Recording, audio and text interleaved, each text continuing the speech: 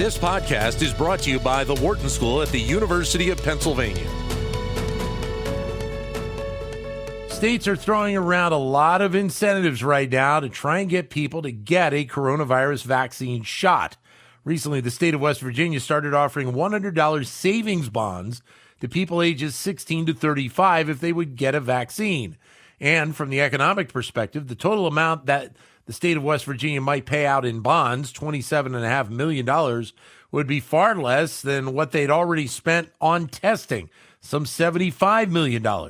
Meanwhile, the state of Connecticut has set up a network of, believe it or not, bars and restaurants where you can get a free drink if you show your vaccination cards. So this idea of incentives for vaccinations is one that is seemingly drawing a lot of attention right now as we try and increase the amount of vaccines that are sent out and we try and reach herd immunity.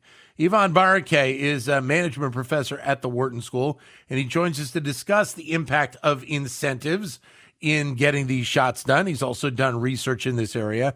Ivan, great to talk to you again. Hello, good morning. How are you today?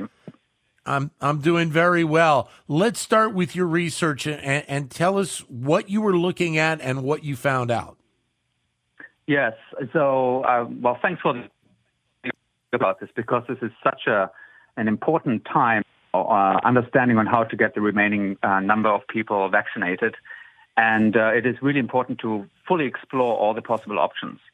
So I want to apologize. I'm trying to be funny and engaging, but I have to be a little bit academic here because it is important to understand why we typically use incentives. And there are two principal reasons why we are using monetary incentives in all aspects. First, we pay people so that they do something instead of their best alternative option.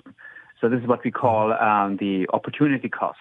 So incentives are there to convince people to do something that is better and it makes it more desirable for them to do it than what they would do instead. So, for instance, you're here together with me in an interview. What would it cost me to pay you to do something different? You know, what would it take for you to do that? And that is typically a lot of money. And that is not what we are talking about here when we are thinking about vaccines for providing incentives for vaccines. Because think about Ohio. They just offered 5 lotteries, I think, of $1 million each per week.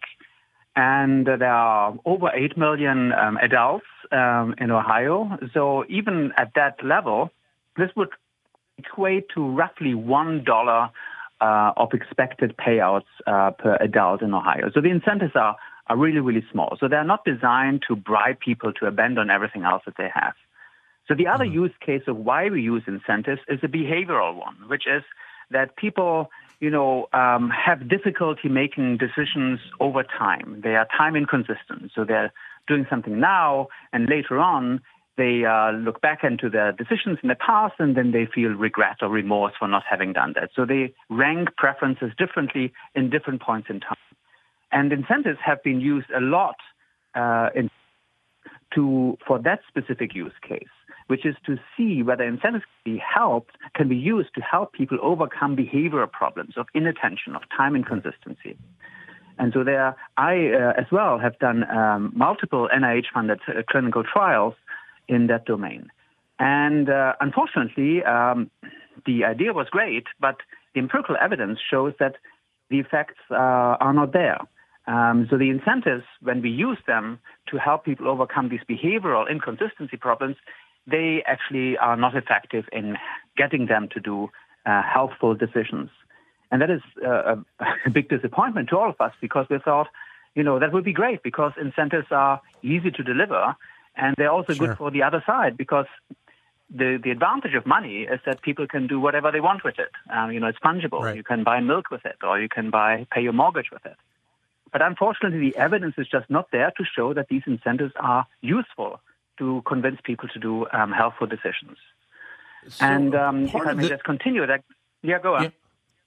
Well, I was going to say, Ivan, because part of the story has been right now that we obviously had a surge in people getting their shots, early on when they were first available. And there has been a concern of, we get to a certain point in this process and it becomes much harder to get the vaccinations completed. And that's part of why the states, in many cases, see the need to bring these incentives forward, is trying to get from, say, 50% of adults vaccinated to that 70 or 75% plateau that a lot of people believe would get you that herd immunity. Exactly. And that is a wonderful segue to the next really important point that I want to raise, which is, like you said, we have to think about who are the people who are not yet vaccinated and are what we economists would call at the margin, who have not done it yet, but, who are very close to do it. What would it take to convince those people to do it? Because understand, there are some people who get vaccinated no matter what. And there are some people who will not get vaccinated no matter what. I mean, they just don't move in their position. So who are the people at the margin? And here again, I've just published another paper where we actually interviewed people who participated in my studies, where we use financial incentives and asked them, what's going on? Why did you do well in my study, or why did you not do well in my study? So we interviewed people who did not improve in their healthful decisions.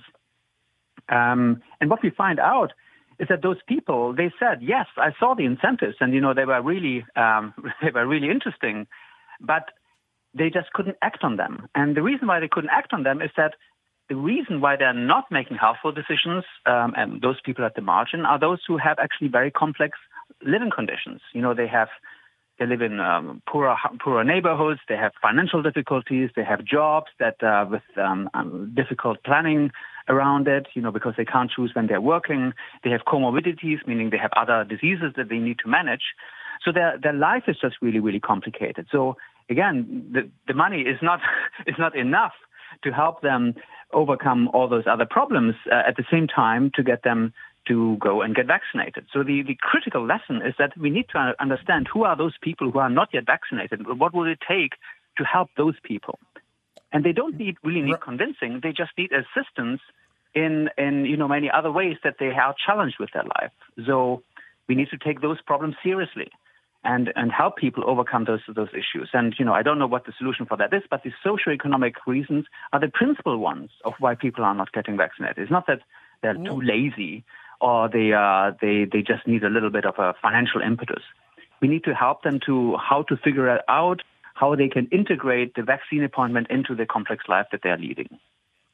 Let me throw one in there as well, Ivan, because my 3 kids got their vaccinations, first vaccinations over the weekend, and there was no financial incentives. They got them at their schools.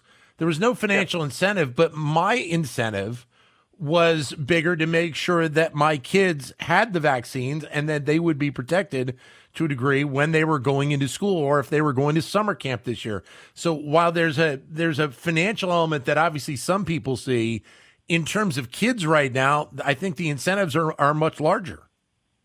Yeah. And make no mistake, everybody has a massive incentive to get vaccinated. I mean, if you have a bad episode of COVID, you're basically wiped out for 2 weeks and, your productivity will suffer. And if you have lasting consequences on your health, they are really expensive to manage. And, let alone the risk of dying, if I were to get COVID and I died, that would be an enormous burden on my wife and on my children. And so the incentives are very strong and real. Let's not forget that.